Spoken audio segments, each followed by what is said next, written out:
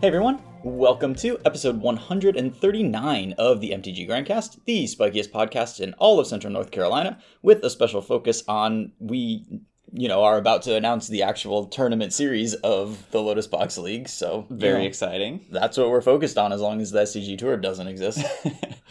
Yep. I guess I can't really make that joke every episode, but we're making progress on the tournament. So. We might even have one more episode where we can make that joke. Yeah. But after that, I'm going to veto it. Yeah, after that, it's just actually going to be the intro. Yeah. So we finished our third tournament this past weekend, kind of growing each week, a pretty significant improvement from the second tournament to the third tournament. We upped our technology a bunch, upped our game some, had a healthy viewership, and had a decent-sized tournament with some extremely good players playing. Yeah, it was really sweet. I don't know, we had 5 MPL players in there or something, or 5 or 6 total MPL and Rivals players. Yeah, a number of high-level SCG grinders, and our top 8 was pretty stacked. We had Will Pulliam and Emma Handy and Caleb Shear in the top 8, so... pretty fun tournament to comment. It was just a great tournament to cover. No, it was amazing. And it's always great to see the familiar names up there, and extra special for us because now we're hosting this thing, and then people still want to come and participate. And, and it felt really solid. Felt really stacked, and congratulations to Will Pulliam for taking it down with Niv Mizzet. Just kind of breaking the format. I mean, he was talking pretty big about it before the tournament, and can't say he didn't deliver. Yeah, definitely. So. We're going to talk a little bit about Modern. We're going to talk through that tournament and then just some stuff about the format at large. And then we're probably going to spend a bunch of this episode just talking through some of these Ikoria spoilers because they seem like they came really fast. Yes. All of a sudden, I didn't even know that they were coming. And then my entire feed was just completely filled with these crazy spoilers from... maybe a Commander set, maybe an Ikoria set. That really bothers me. And the bizarre thing is, Ikoria, the main set, is, very EDH kind of focused. Yeah. Gigantic multicolored creatures with weird creature abilities. Yeah. Companion is in there, and feels very EDH-y. Yeah. Yeah. And just giant monsters. And then all of the Commander cards are, here's a 3-mana white card that helps you get lands into play, and it's very efficient. And it's ooh, that card is okay. I guess that one's a Commander one. That's a Commander one. So it's just scrolling through Twitter and seeing card previews is a bizarre and trying experience. Yeah, and then the one card that's 2 and a white for a 3/3. When it comes into play, you choose odd or even, and it has protection from that. I was oh yeah, that must be a Commander card. That's a True Name Nemesis. But no, that one's in the set. Just completely juke me, break all my expectations. Yeah. Oh my goodness. It's been hard to keep up. But hopefully really we today can help the viewers keep up a little bit. Yep. And kind of parse out what we've figured out. Definitely. Want to thank our patrons. We really, really appreciate your support. I know that... It's funny, our listenership has dropped a reasonable amount because, I think a normal way of listening to podcasts is hopping in your car, commuting to work, and listening to a podcast on the way. That makes sense. And we haven't gotten, killed or anything, but it's definitely a decrease in listenership. But I really want to thank that the vast majority of our patrons have stuck around and continued supporting us through this. And it's really cool, and we do really appreciate that. Absolutely. As far as rewards go, a little tough to get some of them out, but we will continue drop shipping and anything that we can. And certainly we'll have just boxes of stuff ready to go as soon as quarantine has ended and we can kind of make that happen. Yeah, indeed. Should we just talk about Modern and our tournament? Yeah, I think that we should definitely go over the tournament. The headline of the tournament was clearly this Niv Mizzet deck. Yeah. So I don't know if we want to jump right into that or just kind of go over our archetype breakdown. Well, why don't we just... I think it would be silly not to just talk about Niv Mizzet. It is the dragon in the room. We have to talk about... I didn't think Niv Mizzet would be the finals mirror of this in this tournament. Yeah. Yeah, I mean, so a little backstory that people might not be completely aware of is that the week, maybe even 2 weeks leading up to this tournament, Will was talking some big smack about his Niv Mizzet deck that he found and loved, and 100% win rate was thrown around. We would go from no bad matchups to 100% win rate as Will changes decks. And there's always a little bit of hyperbole in the air, but that one was pretty extreme. Mm-hmm. Edgar picked it up, and that kind of made sense to everybody because Edgar just loves some dirty mid-rangey decks. This fit his bill pretty well. Wins the game a little more aggressively than I think Edgar may be comfortable with. Your card advantage engine includes putting a 6/6 flyer into play. Right. That's just 3 attacks away from winning. That's way too few.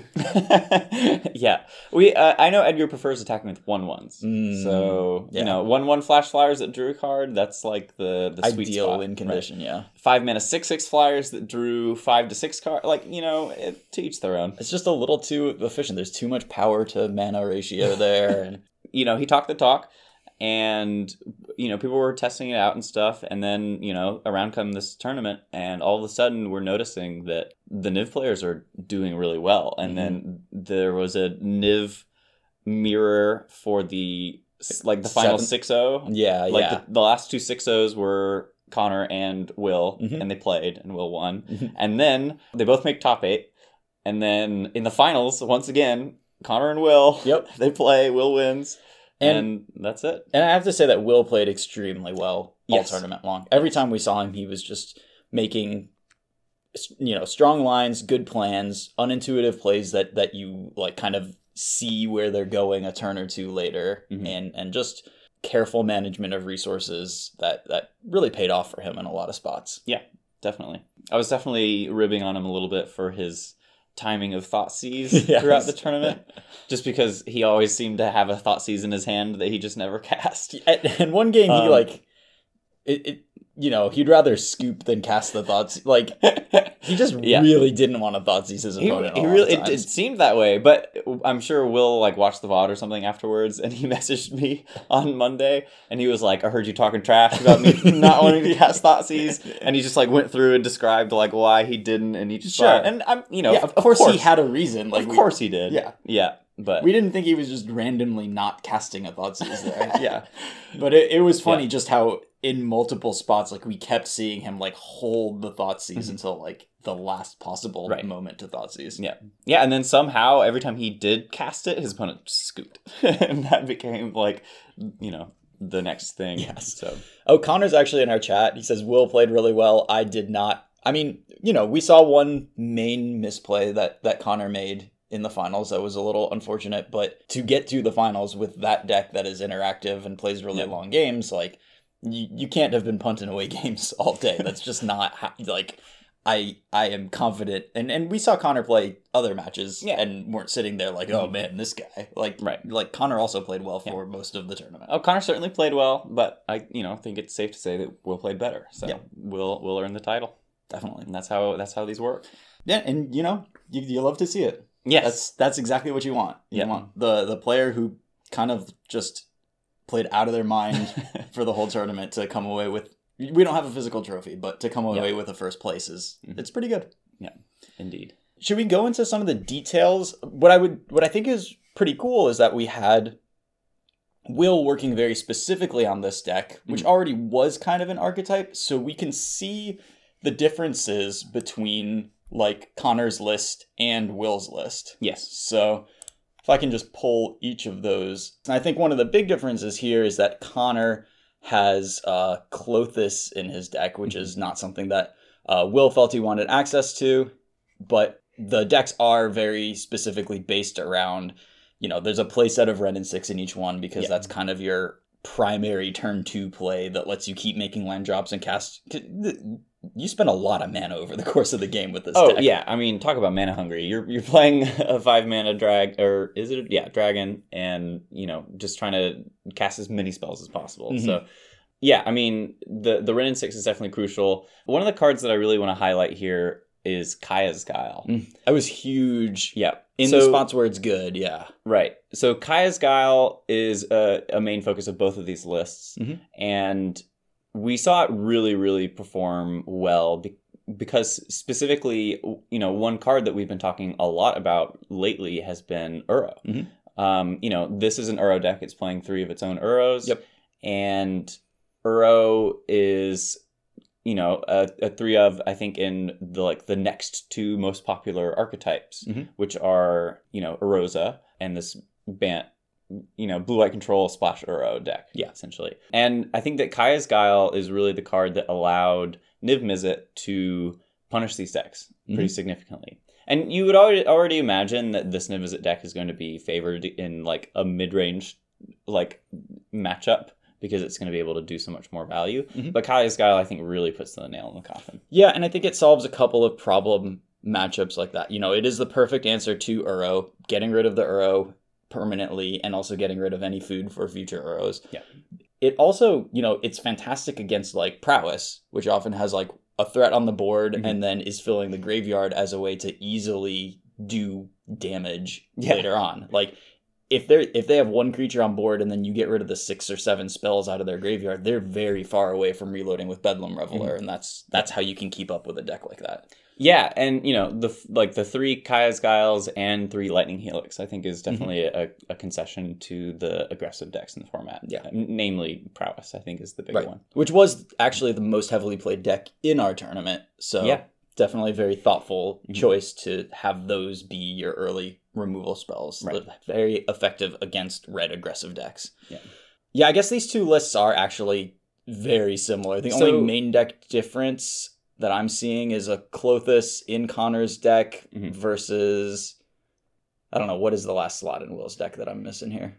I think it might be, I actually can't, I can't see through this right now. Yeah. But the main difference is that Connor's running a main deck Klothys, and then their sideboard choices were slightly different. You see Veil of Summer in Connor's list and Disputes in Will's list. Yeah. As that's kind of like the same slot that they altered. Right. And we saw Will really take advantage of the open deck list information and, very specifically play around Veil of Summer, not run his Thoughtseize into it. Yeah.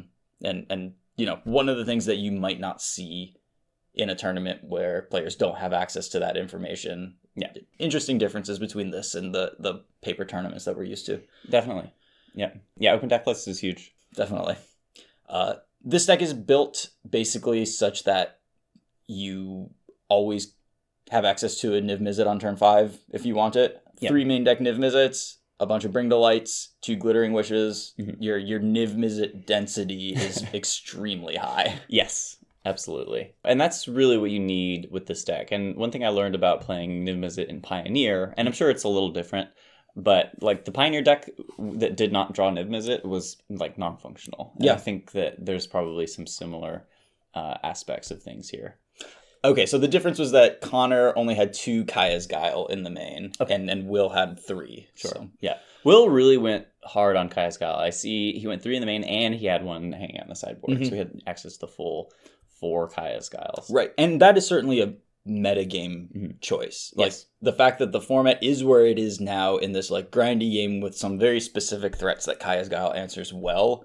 It was not a generically good Magic card in Modern before we got to this point in the metagame. Yeah. So, just very specific choice to attack the threats that are attacking you. Yeah. The deck exists in Modern right now because holy crap, Modern is just a grind fest. It really is. It seems like every single deck is trying to go over the top of each other.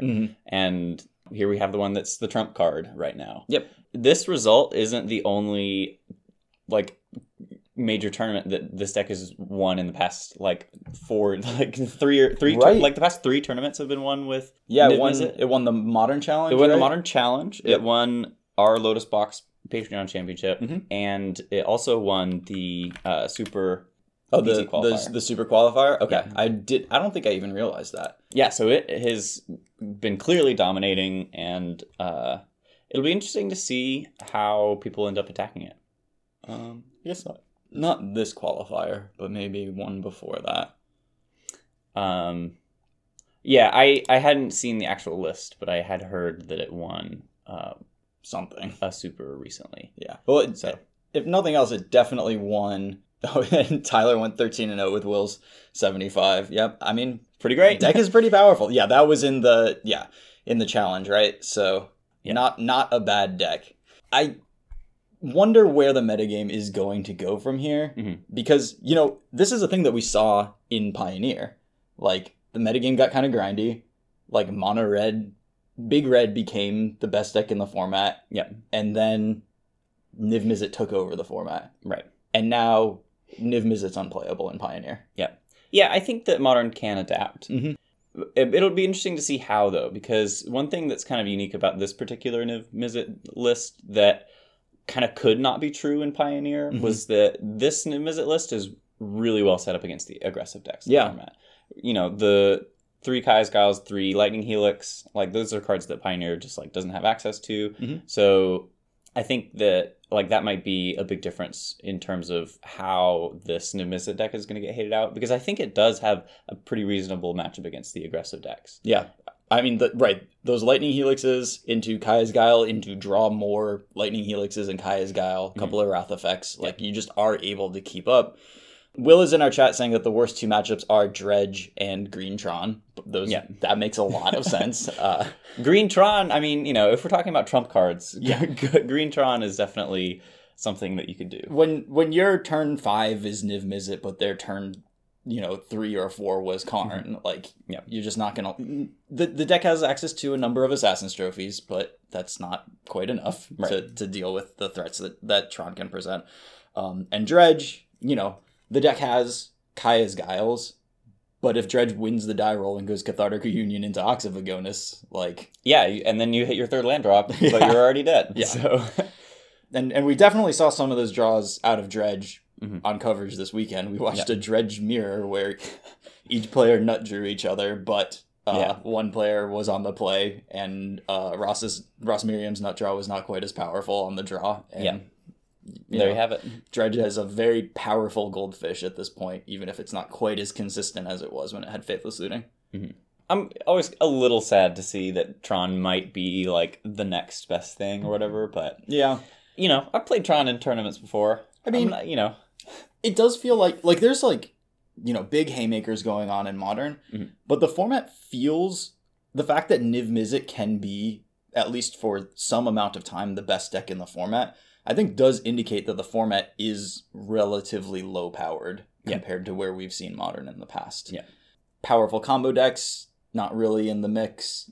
I mean, I guess, one of the quote unquote powerful Modern decks is, a Death Shadow deck that uses really cheap spells. That probably finds itself not quite able to put it together against a value heavy deck like Niv Mizzet, especially with edicts and then card draw is not really what a Death Shadow deck is into seeing. But I think there's probably room to do stuff in Modern because there's no way a Niv Mizzet deck can be oppressive in the way that a Broken Storm deck can be oppressive. Right. Or for sure. Yeah, I mean, it's just going to have some weak spots. Yeah. And you mentioned how there are kind of no combo decks around right now. I wonder if one of these combo decks gets really popular, I could see how that could also be a pretty tough matchup for Niv Mizzet. Yeah. I mean, and we did, at multiple points in the tournament, we watched a Niv Mizzet matchup and we were like, this has to be kind of a bad matchup for Niv Mizzet, right? And then it just kind of turned out that it wasn't. Right. There was, kind of goofy, but certainly powerful looking, deck that was just all Planeswalkers and mana ramp. Yes. And, we were thinking this might be tough for Niv Mizzet. It could just get under there with a powerful value Planeswalker, lock him out of the game, something like that. But and we did see that happen in one of the games, but it felt like everything had to go right for that lockout to happen for the Planeswalker player. Right. And then we saw Emma Handy play against Will in the top 8 of our tournament. Yeah. Emma with an excellent metagame choice, I think, for this one. She played a very focused Urza Thopter Sword combo deck with, the 4 Goblin Engineer version of that deck. Yeah. And I think just comboed all over people all day long. It seemed like it, for sure. No amount of value you can generate defeats infinite life, infinite cards, infinite mana, infinite Thopters. Taking advantage of the value-heavy metagame to play a combo deck that doesn't care about value. But then when she played against Will was able to leverage some of the clunky, awkward cards that do something in the matchup and, you know, make the best use possible of his Kaya's Guiles and sort of generic permanent removal spells. And, you know, we even saw Emma put together Thopter Sword without Urza. Yep. And then Will was able to, over the course of a few turns, kind of take that apart and deal with the after effects of that happening. Right. Yeah, I mean, the Niv-Mizzet deck just has the tools to kind of, you know, dismantle a lot of stuff. Yeah, and Glittering Wish in particular was very impressive. Just, you know, you generate a lot of mana, so then you can Glittering Wish for something effective and get it.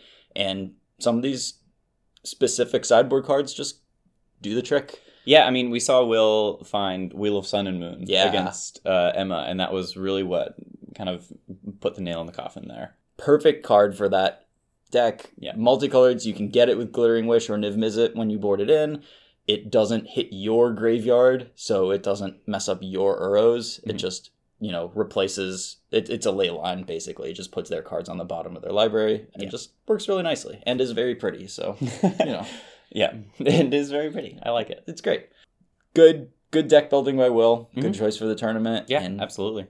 Modern is in a weird place, man. It is in a weird place. Can we take a moment to look at the metagame breakdown? Yeah. Yeah, so the most popular deck was Mono Red Prowess. It did not look like it had a good performance. That's unfortunate, because I do think Modern is healthier when there's a good aggro deck in the format. Yeah, I agree. It's definitely sad to see that. And then, you know, so 11 Mono Reds, 10 Urza decks, and then 9 Dredge. And we saw Dredge having a couple of deep runs in our tournament. It seemed like Dredge was one of the better positioned decks as well. Yeah. And I think that was also just a testament to how grindy the format was, and Dredge was another deck able to take advantage of that. Yeah, it's able to do a couple of really good things versus the grindy decks, right? It has those nut draws with the turn 3 Ox of Agonis that you just can't come back from. Right. But it also... Yeah. Abe Corrigan loves to make fun of it and call it Big Zoo. Yeah. But it keeps presenting those threats over and over again, and it is a very grindy deck, you know, on its own. Yeah, so, you know, if your plan is to grind out all of your opponent's resources, Dredge is well equipped for that. Definitely. Yeah. And so, well, it's funny that, you know, now that we're doing coverage, we sometimes have slightly different evaluation. Like, we're evaluating decks on slightly different metrics than before. So, like, now one of the things that I know about Dredge is every time we put it on camera, we lost viewers.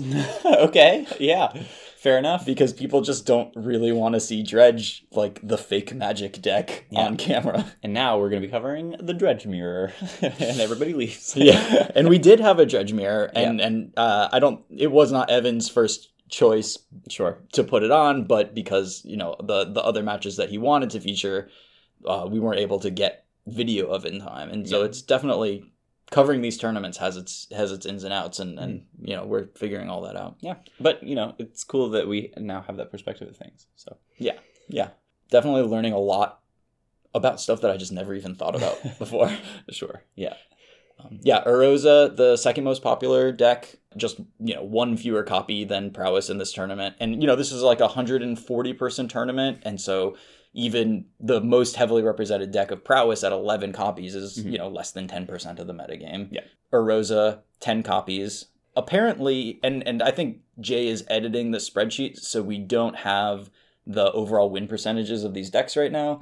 I believe in an earlier version of this spreadsheet, Urza had an extremely high win rate, so like approaching 70% or something like that in our tournament. Yeah. You know, not a huge sample size, so don't...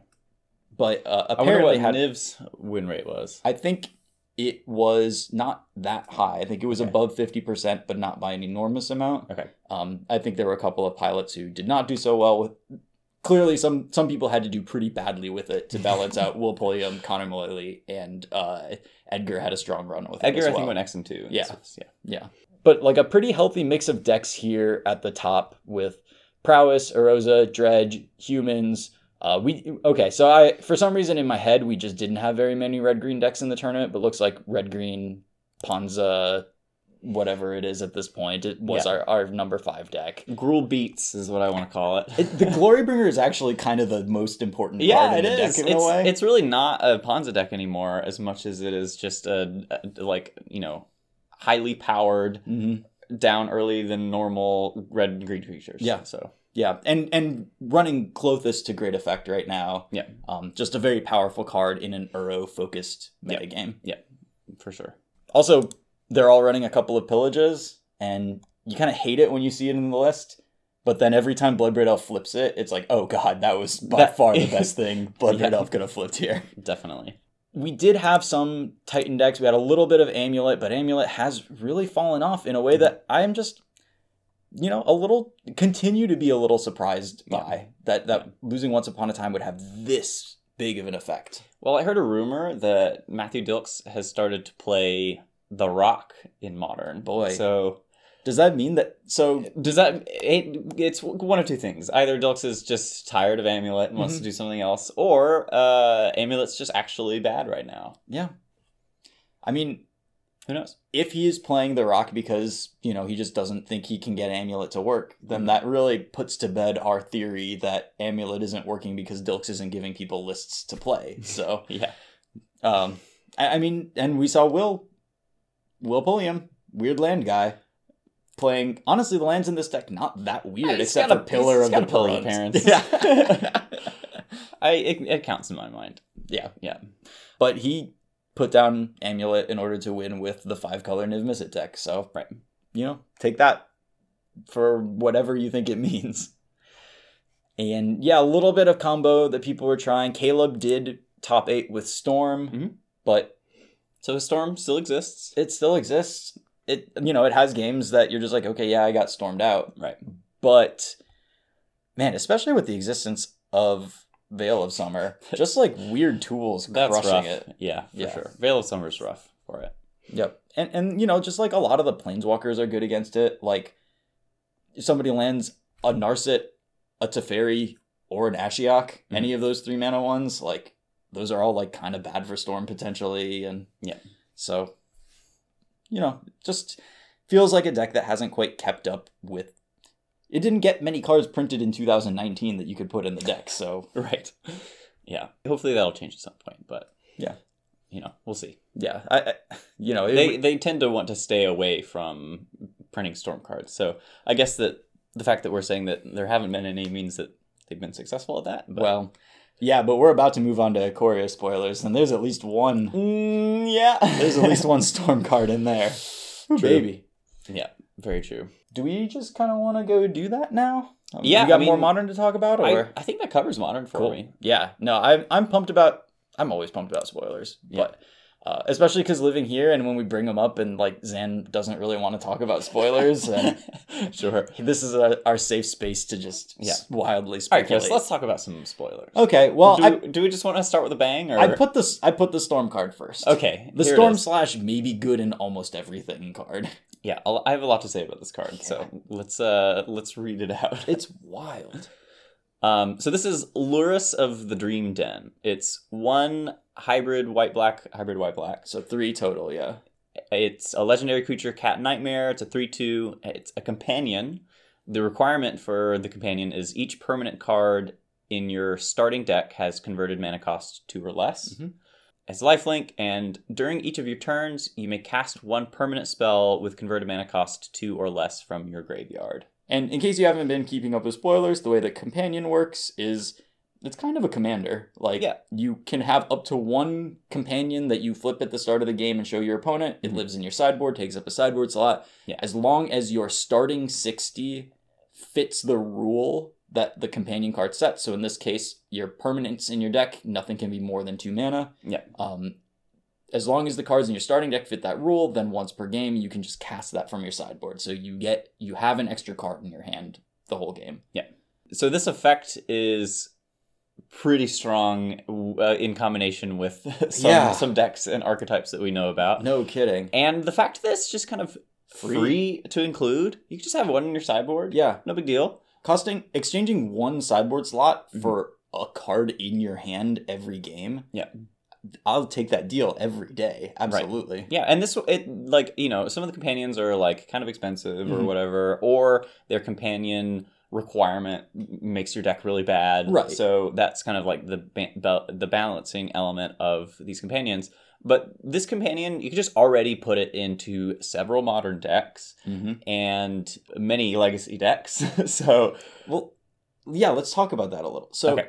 Yeah, let's talk about some of the major implications of this card. I mean, I think the clearest immediate one, Cyrus tweeted this out and was like, I'm pretty sure this just goes into Ad Nauseam Tendrils with no changes to the deck. Right. So the main permanents that you can get back with it are Lion's Eye Diamond, Lotus Petal, stuff like that. And there's like insanely good play patterns there.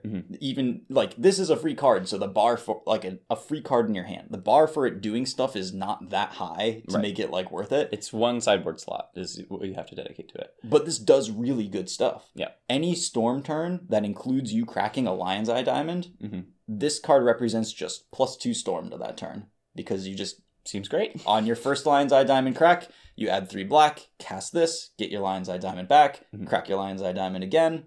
You're exactly where you were before you cast this, except you're +2 storm, and you have a 3/2 lifelink in play with a relevant ability if for some reason the storm turn doesn't work out. Yeah.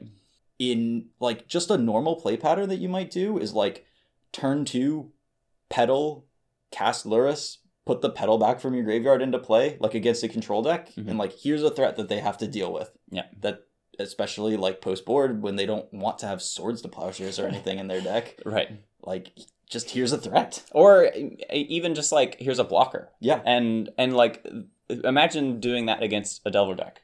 Right. It's like, okay, they have their Delver, and sure, it's going to be able to hit you every time, but you get to gain your 3 life back on all of your turns. Right. And so just like having that element to it seems really strong. Right, and meanwhile, like, it just represents free casts of Lotus Petal or Lion's Eye Diamond out of your graveyard. Yeah. Leaving Legacy, in Pioneer, you don't have to change your Lotus Breach deck to put this in there. At all. Unless you had Tamiyo in your main deck. You just get to put this in your board. Right. And that means that in these grindy games, when you run out of resources, but you have, a stage and a Lotus Field in play, you can just cast this to get your Breach out of your graveyard. Yeah, that's silly. Unreal. Yeah. Like sometimes you've like milled over a couple of Breaches or whatever, and you're looking to top deck one. You just have a Lurrus in your sideboard, cast it, get your Breach. Yep. You often have lots and lots of mana with that deck, so pretty crazy implications there. Right, and so this is just like both players have spent all their resources, but you have a Breach or you have a field and 2 Thespian stages copying the field. This just is a win out of your sideboard. It can't be Thoughtseize. Pretty crazy. Yeah. So, I mean, those are 2. Like, another deck that I was thinking of was Burn. You just have one. Yeah. Like, turn 4, cast this, cast a Goblin Guide. Right. I think that's fine. Might as well. Yeah. Honestly. It's free. That's the issue. And that's the thing with this card is that it's just, there's no cost to it. You just have it in your sideboard. Right. And you'll never win a mirror if your opponent has Lurrus and you don't. Oh, God. Yeah, that sounds like a nightmare. Yeah. It has lifelink. Yeah. I've also thought about it in, like, Snapcaster decks that are like mostly spells and they have Snapcaster mages, and then this just represents more value as the game goes on. Can recast a Snapcaster mage. Yep. It's particularly funny in Vintage because, we've been talking about it with LED, right? Yeah. And imagine it with a Black Lotus. Right. It's just whoever drew their Black Lotus was ahead in Vintage. You get to go Black Lotus, cast this, cast a Black Lotus again. You're back where you started on your free Black Lotus, and then you have the Lurrus in play, and it's just going to be a problem. And you can just use Lotus every turn after that. Yeah. And then kind of a funny thing that I heard on Twitter is that if this card does end up like breaking Vintage in some way, you can't ban it. There's no recourse. That's nuts. You can only restrict it, and it's fine. You only had one, and it was in your sideboard. Unreal. So definitely here to stay for Vintage. So I don't want to be a like the sky is falling kind of person. I don't want to be Chicken Little here. However, I do think fundamentally the companion mechanic is a serious breach of like how I understand Magic the Gathering. Sure. Certain decks now just get a starting ability, basically. Yeah. And I think that Magic, because it's such a huge game and there's so many thousands of game pieces, And none of those game pieces were designed with this starting ability concept in mind. Yeah. And I think that's going to lend itself to really poor play patterns and game states and just kind of like broken incentives that I'm really uncomfortable with the design direction that Companion represents.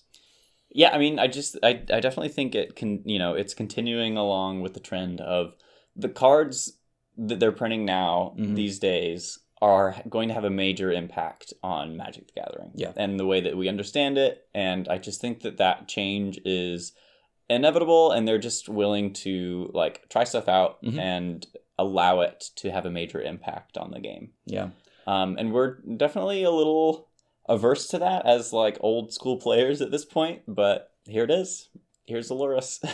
Yeah. I don't know.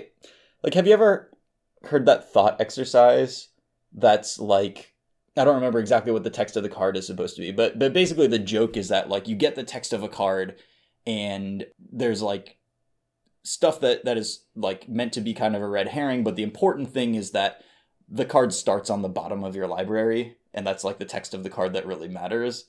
And so that it's like a thought exercise meant to like kind of trick you, and then the person explaining it explains the joke, which is like, this card just makes your deck actually 56 cards. It would be completely busted. And, our concept of Magic the Gathering is within such parameters that we're like, oh yeah, of course a 56 card deck is busted. Like, that's not okay. Sure. This is an extra card in your hand. Yeah. You start with 8 cards. Yep. That's, fundamentally, I think even better than a 56 card deck. I think so. So I think it's a lot better. Right. Yeah. So yeah, I mean, we're definitely going to have to keep an eye on these companions and see which ones we can, do a lot to. Yeah. This one definitely seems like the most frightening. A lot of the other ones are like 5-mana ones or have restrictions that you really can't meet. But this one, decks exist that both don't have to change to fit this into it, and it is very good in and benefit from it a lot. Yeah. Yeah. So. All right. Well, that was a solid 10 minutes on Lurrus of the Dream Den. Yeah, so that's Lurrus. This guy isn't falling. It's fine. Next up. So, next up we've got a cutie. This one is Sea Dasher Octopus. Aw. This is 1 and 2 blue for a 2/2 flash. Whenever this creature deals combat damage to a player, draw a card, and it has Mutate for 1 and a blue. And the way that Mutate works is you can cast a Mutate creature for its Mutate cost, and it kind of becomes an aura almost. Sure. You put it on a creature, you choose which one of those creatures is on top, and then it gets that creature's power and toughness, and then has the text boxes of both of the creatures mashed together. Right. So it's not additive for power and toughness. Right. It's just the text box. Right. But so, we had a deck that was very good in Standard at times, that was based entirely around the card Curious Obsession. Yes. Put that on a 1/1 flyer, it becomes a 2/2, you draw a card each turn. This kind of just is that on any 1/1 flyer. Yeah. It feels very similar to the Ninja. Is it Ninja of the Deep Hours? Ninja of the Deep Hours? Yeah. Where honestly better though, right? Yeah, oh yeah, absolutely. Yeah. You get to attack with the creature, and then, if they don't block it or whatever, you can just instant speed, mutate it with the octopus, and then all of a sudden it's gonna, immediately get you value, you get to draw a card, and then that creature just becomes an extraordinary threat of this card's gonna, if it connects, draw a card every turn, and that can be a pretty big problem. Right. And if it is a flyer, it keeps flying. Yes. So, this works like a Curious Obsession aura on there. If it was a 1/1 flyer, then it becomes a 2/2 flyer because you get to use the power and toughness of the octopus. Cute. Very cute. Yeah. You get to, play your 1/1 flyer, and then on turn 2, you get to pass the turn with your 2-mana counter spell up. If they don't do this thing you were scared of, you get to end of turn this onto your guy, untap, and then you have your Ophidian. Yeah. What I really like about this card is when you have traded off resources and then you draw your Curious Obsession enchantment. You just cast it as a 2/2. Yeah, you just pass the turn, see if they do anything you need to counter. If they don't, you just put your 2/2 draw card into play. It seems amazing. Yeah, it's a great fail state. I think this card's extremely good. I agree. I think it is very, very strong. Yeah. All of the play patterns that I can picture with it are pretty great, and I imagine that we're going to be seeing some decks built around it. Yeah, I think so. We have some pretty decent counter magic right now. Yeah. And I mean, Flash is already pretty much a deck. Yeah. Right now. So yeah, imagine putting this on the 2/1. Is it a Pirate Merfolk or something? Which one? The Cutthroat. Oh, Brineborn Cutthroat. Yeah. That's true. Yeah, it works really well with Brineborn Cutthroat. Yeah, and the +1/+1 counters at mutate doesn't overwrite +1/+1 counters. Yeah, that's true. So there's Cutthroat. They're going to go with it, and then obviously just like you can mutate it onto Spectral Sailors. Spectral Sailor. Yeah, and you can only mutate onto non-human creatures. Yeah, so that's key. But yeah, so that Flash deck. I mean, I'm just picturing it now. It seems great. Yeah, Too bad I don't love playing against these decks or with them that much, but the Octopus is like flexible and sweet enough that it may be a deck that I actually do enjoy playing. Yeah, they can be fun for sure. Next up, we've got the Ozolith. This is a 1-mana legendary artifact, so already kind of dangerous looking. Yeah. Whenever a creature you control leaves the battlefield, if it had counters on it, put those counters on the Ozolith. At the beginning of combat on your turn, if the Ozolith has counters on it, you may move all counters from the Ozolith onto target creature. So, definitely a weird one. Mm-hmm. I haven't seen anything like this before, but essentially it just acts as like a storage unit for counters of a creature that died. Mm-hmm. And, in Standard, I think it's going to have a lot more of a variety of implications where now in this new set we have like keyword counters. Mm-hmm. So there's like trample counters and first strike, like all of the keywords have counters now, so it's going to be able to store those and add those to your later creatures. So I do think that it is really powerful in any deck that has a density of those counters. Yeah, but then also if we want to look at it in like Pioneer scales, mm-hmm.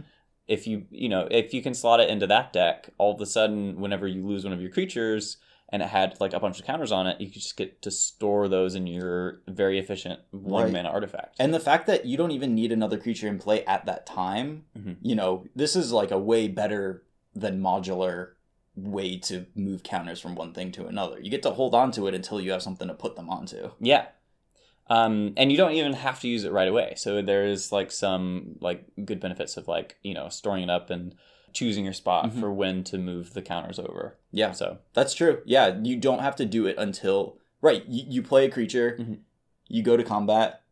I'm not attacking with this creature this turn. I don't have a great reason to put the counters on it yet. Mm-hmm. Pass the turn, see if they play a sorcery speed removal spell or something, untap, then put the counters on. I think the play patterns with this are great. And then if we go beyond Pioneer and we go to Modern, like this may be a thing that can help bring Hardened Scales back into Modern. Yeah, that's fair. It works very well with Arcbound Ravager because I believe my reading of how modular works, and it's a little confusing because different points in the comp rules say different things. Okay. And it's not 100% clear to me whether modular moves the counters or puts that number of counters onto a creature. And if modular moved the counters, then you would only be able to move the counters either onto the target or onto the Ozolith. Oh. But I'm pretty sure in the actual comprehensive rules definition of modular, it does say that you put that many +1/+1 counters onto the target. So the counters for modular leave when the modular creature dies and then are created again on a new creature. Yeah, it's not moving them, it's just putting counters onto that creature. Yeah. So does that mean if you sacrifice a modular creature, then you get to put those counters that were on the modular creature onto the Ozolith? Yep. And then a new set of like 3 counters are created on the other creature? That's what it seems to be. I don't think we've gotten an official statement from like a representative of Wizards on this yet. Okay. But that seems to be the judge's consensus for how it works. Wild. It's funny though because the reminder text on modular says move those counters onto a creature. Oh. And there is a reference in the comp rules that talks about modular and says move those counters onto the creature. Okay, so maybe this just wasn't a gray area that existed before this card? Right. Okay. So, we'll need a clarification. Mm-hmm. But if it does work like that, if it does work so you double up with modular, that's pretty powerful. Getting extra, like twice as many Ravager counters, and that's going to make an Inkmoth Nexus kill twice as fast. Which is pretty huge. I mean, if you have a Hardened Scales and this in play, like sacrifice some 0 mana artifact to Ravager. Ravager becomes a 3/3. Sacrifice the Ravager, put 4 counters on your Inkmoth Nexus. 3 counters? Well, 3 counters onto the Ozolith, because Hardened Scales only does it for creatures. Oh, okay. So, but you put 3 counters onto the Ozolith, and then 4 more counters onto the Inkmoth Nexus. Like, that's a very quick Inkmoth Nexus attacking for 9 poison. Yeah, and if you got in 1 hit earlier, right, that's it. Right. Got him. So, this also works super well with Hangerback Walker, because Hangerback Walker provides the creatures to put the counters onto with the Ozolith, even if you get Wrathed or something. Pretty nice. So, I think this card's great. Yeah, I can definitely see a lot of places that you'd want to play it. Yep. For sure. And in a Ravager Scales deck, you draw your second copy of the Ozolith, and at least it, gives you a counter. Yeah, so you can sack it and then cast your other one. Right. Mm-hmm. The artifact type line, not quite, still valuable because of Ravager, a little less valuable. Yeah. Oh, yeah, we used to look at 1 mana artifacts and go, oh no. Right. But now that Mox Opal's gone, it's kind of fine. Yeah. We even need that 1 mana slot to be filled now without Mox Opal. I used to be some of these old you just skip decks it, were just all zeros and twos. Hilarious. Just mull to Mox Opal or Springleaf Drum. Yeah, it's fine. Yeah, no worries. Yeah. Next up, another cute one. Yeah, so this is a Sprite Dragon. It's red blue for a Fairy Dragon 1/1 creature with flying and haste. Whenever you cast a non-creature spell, put a +1/+1 counter on Sprite Dragon. So, pretty good in these kind of tempo-y is-it style decks where, you have this cheap creature that you can play out on turn 2. It has haste, it's going to hit him right away, and then it's just going to hit him more and more as you cast your cantrips or whatever. This, to me, feels more like a standard card than anything else, but 2 mana for a threat. In these types of decks often is a clunky amount of mana. It's 2's a lot. So, but in a standard blue-red spells matters deck, I could definitely see this being a star. I mean, is it crazy to I know that mana is at a premium in Legacy more than in any other format in Magic, but you also have more free spells in Legacy. Casting this, dazing, and then starting to cantrip and stuff is this thing gets really big really fast potentially. Yeah, I mean, you cast a lot of spells in Legacy. Yeah. I would at least try it out. I wouldn't dismiss it initially. It feels 2 mana you're competing with a lot, but if this scales as quickly as I think it might, then sure. Right. Maybe. Well, and also, what about the idea that this is kind of a Tarmogoyf for more mid-rangey blue-red decks? So, look at, Pioneer. If we decide, okay, Arclight Phoenix isn't working in these blue-red decks, but I still want a bunch of these spells, we get to a point where the red removal spells line up nicely, and Treasure Cruise is good, and you don't mind casting some ops and stuff. And rather than trying to just, crush them with the Sprite Dragon, you cast some spells, and then you find a point where you can go, Sprite Dragon, removal spell, Treasure Cruise, and then this thing is just a 5/5 the next turn or something like that. Yeah, I mean, that's pretty big.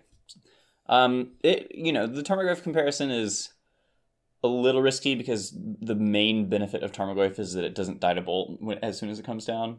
But and you can also top deck Tarmogoyf with nothing, and it's a 6/7. It's just huge. Yeah. So, but I could see this being a player in some capacity for sure. Yeah, I mean, certainly with any amount of graveyard, in a Lava Dart deck, this could be great. Oh yeah, I do love Steamkin, so this definitely has a little bit of Steamkin vibes. But maybe a little more Kiln Fiend vibes. A little bit. Yeah, sad. But yeah, no cap to the number of counters on this thing, so... Yeah, but it's also not making any mana. It's not making any mana. But definitely potential. Sure. Just don't know if that pays off. Also, the haste feels I mean, there may be just decks that are just Strike Dragon, spell, attack. If you do that, then you're doing it. Another card that just makes you thank God that Gitaxian Probe isn't legal in any format anymore. Yeah. Goodness. Next up, we've got, so there's a cycle of these Mythos cards. Okay. They've all got art by Seb, so they're all pretty cool looking, and they all have this very kind of weird wording, but then you kind of get it. Like it makes a lot of sense once you understand what it's doing. It's just the text to make it happen is a little complicated. Sure. But this is 2 and a black for an instant. Destroy target non-land permanent if it's a creature or if green-white was spent to cast this spell. So essentially, it reads 2 and a black, destroy a creature, or Abzan mana, so green, white, black, destroy any permanent. Yeah. It's basically a split card. Yeah. Yeah. So, the Abzan decks are going to be able to use this as a...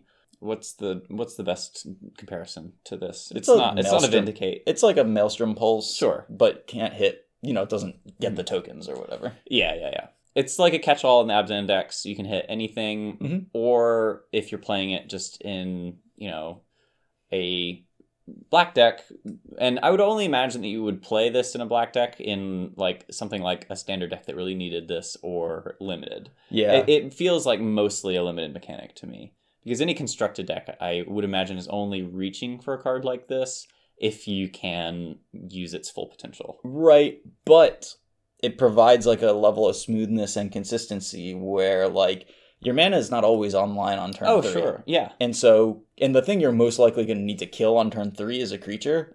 So if you're a heavier black deck that also has green and white mana, this is a really nice solution to the problem of like, I really need to like kill.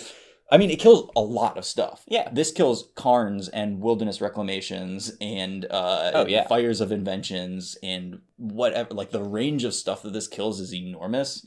And you don't have to stretch your deck to have Abzan mana on turn 3 to kill Annex or something like that. Yeah. No, that makes sense.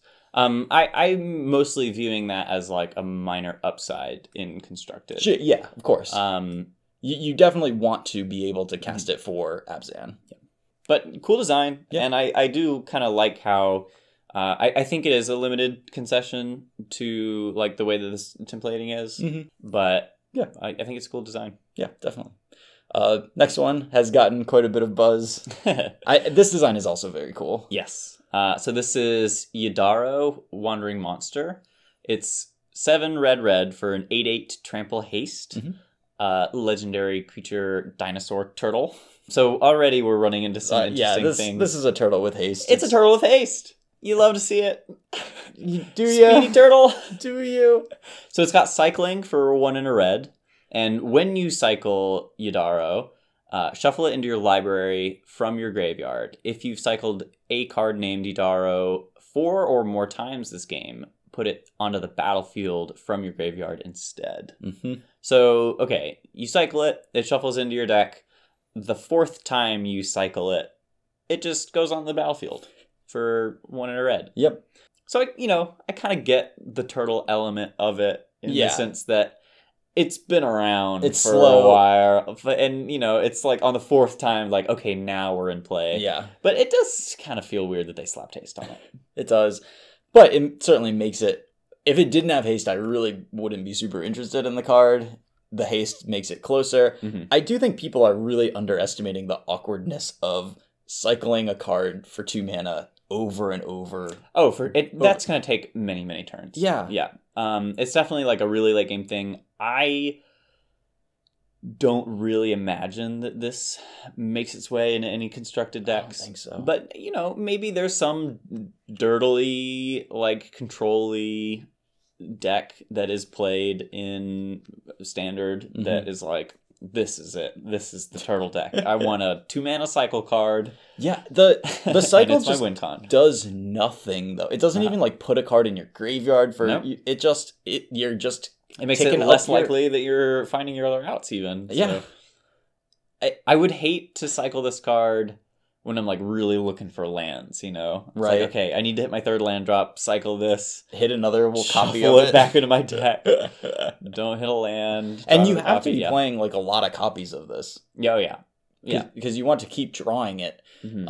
Like, the thing I do like about it is that the 4th cycle is great, obviously. Yeah. You get an 8/8 trample haste for 2 mana draw a card. Oh, well, you did spend more mana right. over the course of the game.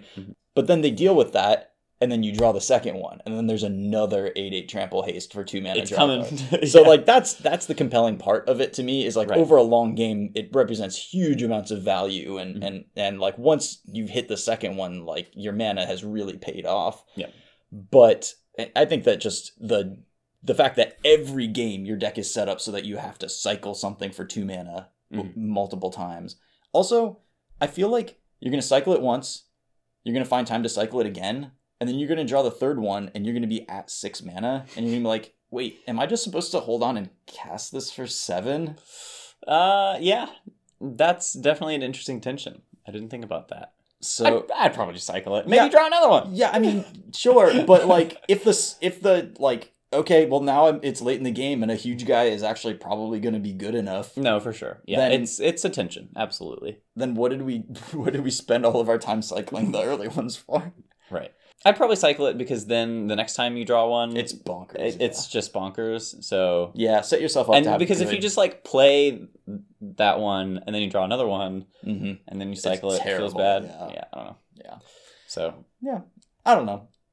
It's a cute thing to have available, but you got to be playing really long games to want this. Honestly, the main reason that we're talking about this card is because it's a neat design and not because it's powerful in any context. Right. But I mean, I've definitely seen discussion of people like who want to. Oh yeah, I mean, whenever there's a neat design, true. There's that desire to be like, this is it, we're gonna do it. But I just don't think I like it. I think later on we're gonna be like, I remember that turtle. Yes, I think so. And the answer to that may just be like, no.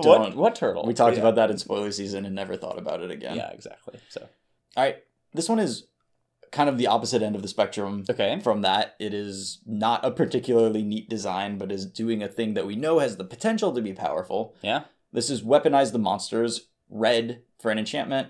It has 2, sacrifice a creature, Weaponize the Monsters deals 2 damage to any target. So the initial upfront investment is very cheap. Very cheap. Yeah. The 2 mana activation, though, is definitely, sitting there saying, like, you're going to have to work to make this a broken card. Right. In some ways, this feels like the... what was the single red enchantment where you could discard a land and pay a red mana? Oh, yeah. To shock something? Right. It's like the Seismic Assault that works better. Yeah. Like cheaper on the front end, but also more expensive on the back end. It feels kind of like that, where it's like, okay, yeah, you... instead of discarding a land, now we have to like sacrifice a creature. And in some decks that can be less of a cost because some decks just like make a bunch of creatures that are disposable.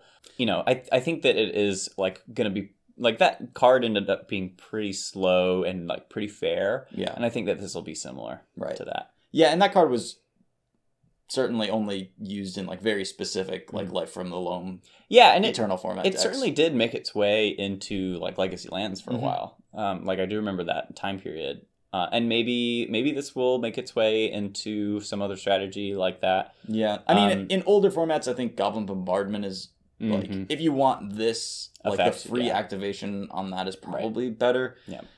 And I like almost certainly better because you're probably doing something combo-y with it and that's what you're going to want. Right. So, it's just like, does a deck that wants to sacrifice creatures in Standard exist that wants this effect? And a lot of those decks tend to just not have, Black-Red Sacrifice is tight on mana on a lot of its turns. Oh, yeah.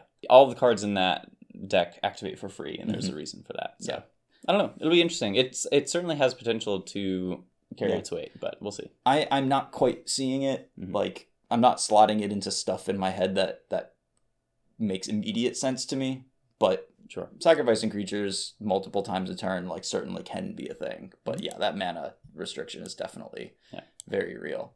All right, next up we have Lukka, Coppercoat Outcast. So this is 3 red for a legendary planeswalker. Starts at 5 loyalty, +1. Exile the top 3 cards of your library. Creature cards exiled this way gain. You may cast this card from exile as long as you control a Lukka planeswalker. -2.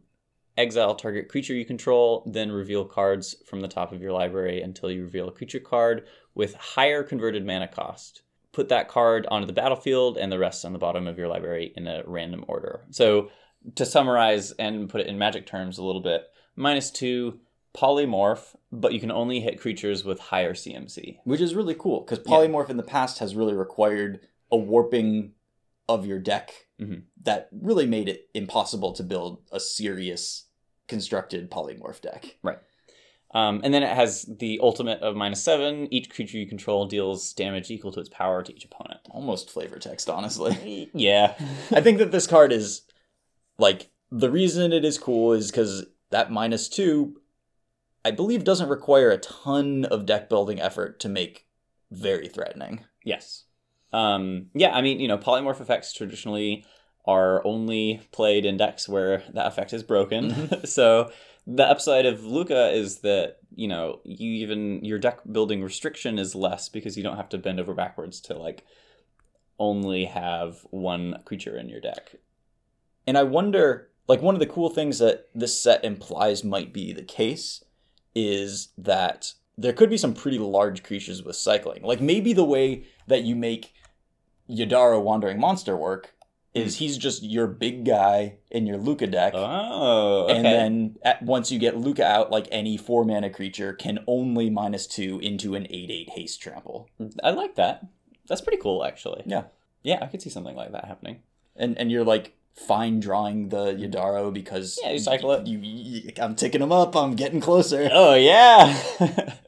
Amazing. Yeah, no, I could totally see that. Where, the downside of polymorph beforehand was that you, like, really couldn't ever polymorph in just, like, for value. Yeah. It was just like a, coin toss, like, maybe your creature's better, maybe it's worse if you have a variety, if you have a range. But this one is just only getting better. So I could see this Planeswalker just being played in any old deck that just, like, doesn't even consider it that much. And, maybe they do have the top end of the turtle or whatever, but you can just be like, all right, time to upgrade this creature. Sure. And, this, like, Lukka, you play it, upgrade 1, and then you have 3 loyalty still, so you can upgrade again the next turn. And then you've definitely added to your board state at that point. For sure. Yeah, the fact that he can -2 twice, if you can build your deck such that that is good and very threatening, like, that's probably the goal here. And then the +1 is just, like, they still need to attack this once they've dealt with the monsters that you've made, or else he is going to draw you into more monsters. And, when you're playing the Cycle Turtle, you've always got 4 of those in your deck, right? So you're always likely to hit one. I mean, synergy. Great. We found it. And he costs 5, so you're only 2 mana away from casting a turtle. Exactly. See? Yeah. I mean, the bar is relatively high for 5-mana Planeswalkers. Yeah. But he's not quite performing a Planeswalker role. He's more performing, like, a very specific deck function role that is creating potentially immense board presence. So. Yeah. I mean, the main problem with this Planeswalker is that it can't protect itself really at all. It's plus for value, which is great, and then minus for, like, extra board state presence, but I really don't think that it's, like, adding to the board in a way that is going to protect itself. Right. Unless you have very specific monsters, like, if any 4-mana creature -2s into something that comes and puts multiple tokens into play or something like that. Yeah. I don't know. I have no idea how this ends up getting built, but there's probably ways to do that. But probably the best way to keep him from getting attacked down is to make his -2, like, threaten their life total in a very immediate way. Yeah, definitely.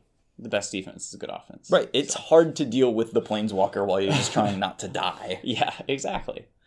All right. Next, we have Heartless Act. Just a nice, efficient spell. 1 in a black, instant. Choose 1, destroy target creature with no counters on it, or remove up to 3 counters from target creature. Yeah. So Doomblade effect, essentially, but the requirement is that the creature can't have any counters on it. Yep. But then if it does, and it's a problem, then you can take some of those counters off of it. The main place where this is going to be bad is if there are playable creatures that get, like, Death Touch counters or something like that. Sure. Because removing those counters isn't really doing that much. Right. It's certainly fine against +1/+1 counter creatures. It's just a -3/-3 enchantment. And another thing to note about Heartless Act is that this card, in my mind, immediately becomes the best Doomblade effect in Eternal formats. Creatures just don't have counters on them in other formats. Not really. Like, I mean, sure, there's scales, but like, just think about all the other creatures that you've ever wanted to Doomblade. And this is way better at killing Arcbound Ravager than Doomblade is. Oh, true. Yeah. So you just take 3 counters off of it. Right. How many artifacts do you want to sacrifice to save your Arcbound Ravager from this? And then it still shrinks. Yeah. Right. Yeah, that's really cool. So, yeah, I think that this card is really, really powerful and is definitely going to like if you're running any other kind of Doomblade effect before, this is probably what you want to change those into in whatever your constructed deck is. Yeah. I guess it's like kind of the same as Doomblade against Arcbound Ravager because you can just respond to it by putting counters on it and then sacrificing the Ravager. So against Ravager specifically. Yeah. But against like that, against Hangerback Walker specifically or something like that. Yeah, sure. There are scenarios where it's better. Yeah, certainly. Another kind of basic effect here with some spice. We have Neutralize. 1 blue for an instant counter target spell, cycling 2.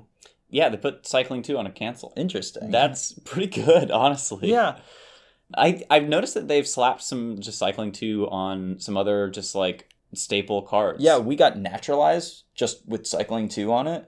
Yep, Naturalize with cycling 2, and there's a what's the 4 mana get 2 lands into play? Oh yeah, there's an explosive vegetation with cycling 2. Yeah. So yeah, I mean they're just pushing the edge of these cards. Yeah, I think all of these are playable. The Naturalize I think is probably main deckable. Like being able to just put a card in your deck that answers Fires of Invention, Wilderness Reclamation, Annex, Embercleave. Mm-hmm. Like that's a good suite of permanents to answer, and then also just have cycling when it doesn't do anything. Yeah. The ramp decks are the main place where it kind of doesn't do anything, and that may be a problem. And you just pay attention to the metagame, but I think it's like pretty main deckable. Cancel with cycling, I think, is good. I think that the cycling is a little bit deceptive because in a lot of spots where you would cycle other cards, you're not going to cycle a cancel because when you're both sitting there doing nothing, having a cancel in your hand is better than most cards on average. But it is very nice that it can help you hit your land drops or if your hand is a little clogged up with counter spells, you can get rid of one of them. And I think probably just smooths out draws a lot. Yeah, absolutely. I mean, cycling's great. I'm a huge fan. I always love variance reduction in Magic, and this is certainly an example of that. Definitely. So. Yeah, the decision to cycle away your cancel anytime other than like, I need my 3rd land drop, is a complicated decision. For sure, yeah. But, I think that the fact that sometimes you're going to need to try to find your land drop is huge. Yeah. So, just a few more. I mean, like, there's a lot of really cool cards here, so I figure we take just a minute and talk about... Maybe this is the last one. Okay. But I do think this is really neat once you think about the play patterns you can do with it. Okay. This is Parcel Beast, 2 green-blue for a 2/4 with Mutate for just green-blue. Yeah. And has 1 tap. Look at the top card of your library. If it's a land card, you may put it onto the battlefield. If you don't put that card onto the battlefield, put it into your hand. So Coiling Oracle. Yes. But as an activated ability. I mean, Coiling Oracle, it's better than draw a card. Mm-hmm. So this card able to, for just green-blue, give one of your creatures, 1 tap better than draw a card is pretty strong. And I think in particular, the play pattern with this that makes me like, oh, okay, this card is good, is that you can go turn 1 Arboreal Grazer, and then turn 2 you can mutate onto Arboreal Grazer and activate this. Interesting. Wait. Arboreal... Oh, okay. Oh, yeah, because the Grazer ramps you, and then you have 3 mana next turn, and then your Grazer is a real threat. Yeah. Okay, I like it. Yeah. I don't know how it works with beating Summoning Sickness. Like, do you have to make it an 0/3 in order to not have Summoning? I don't actually just know how Mutate works with that. Oh, sure. Yeah, does it just get to be a 2/4 that can then activate immediately? I think you do. I think it does get to be the 2/4 because they mutate into the creature on top plus all abilities from under it. I don't think that means... I think the creature has still been in play since the beginning of your turn. It's just a mutated version of that creature. I don't think the power and toughness is key. But this card is certainly significantly better if it can be a 2/4 when you do that than if it has to be the And 0/3. also, Arboreal Grazer just got a lot better. It got a lot better. Just think about all of the cheap mutate cards. The one that the Magpie. Yeah. Just like Turn Grazer, 2. ramp you, attack it. Yeah.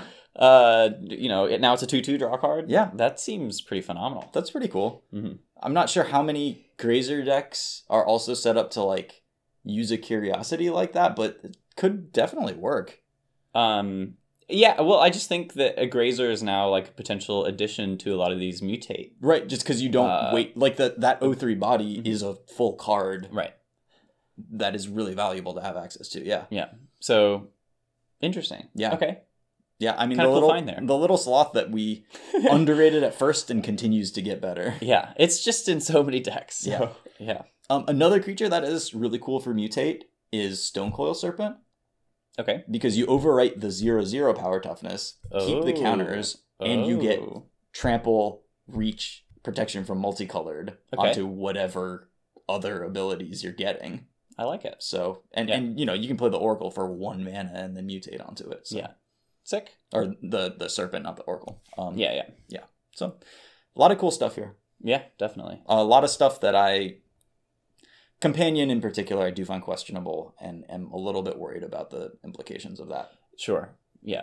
But, mutate is like something that could be like really, really strong, but in like what seems like a reasonable way. Yeah, I think putting a lot of the like cleverness and potential power level of the set into what are effectively auras is, centers the game around creatures, around like prioritizing interaction with the board. Right. And I think that's a healthy way to put neat stuff into standard. Mm-hmm.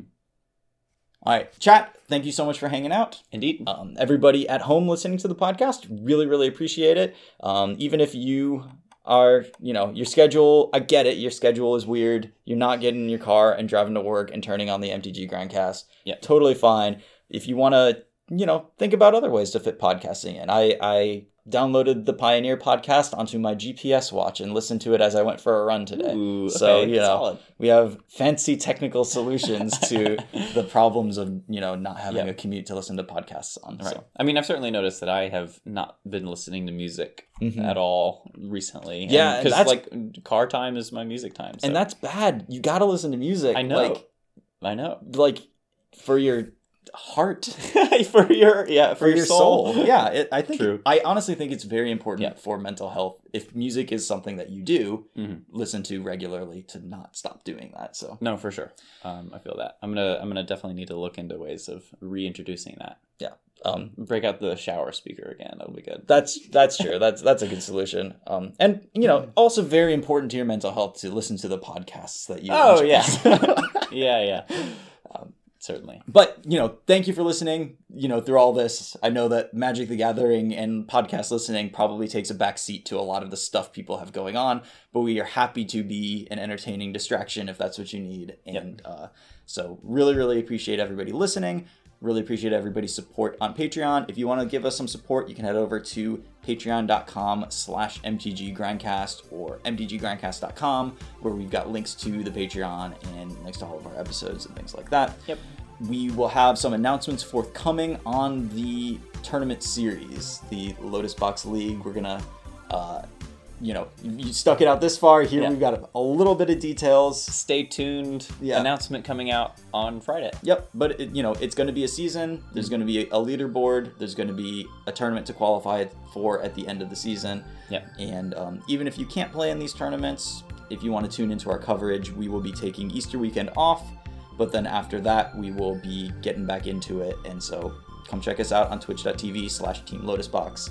Also streaming the podcast recording live every Tuesday evening on that channel at 7:30. So thanks to everybody for listening. If you want to find us on social media, I'm tweeting from @CCR_Grindcast. The podcast is @MTG_Grindcast. Collins is also on Twitter. @CollinsMullen. Thanks again, and have a great week. Peace.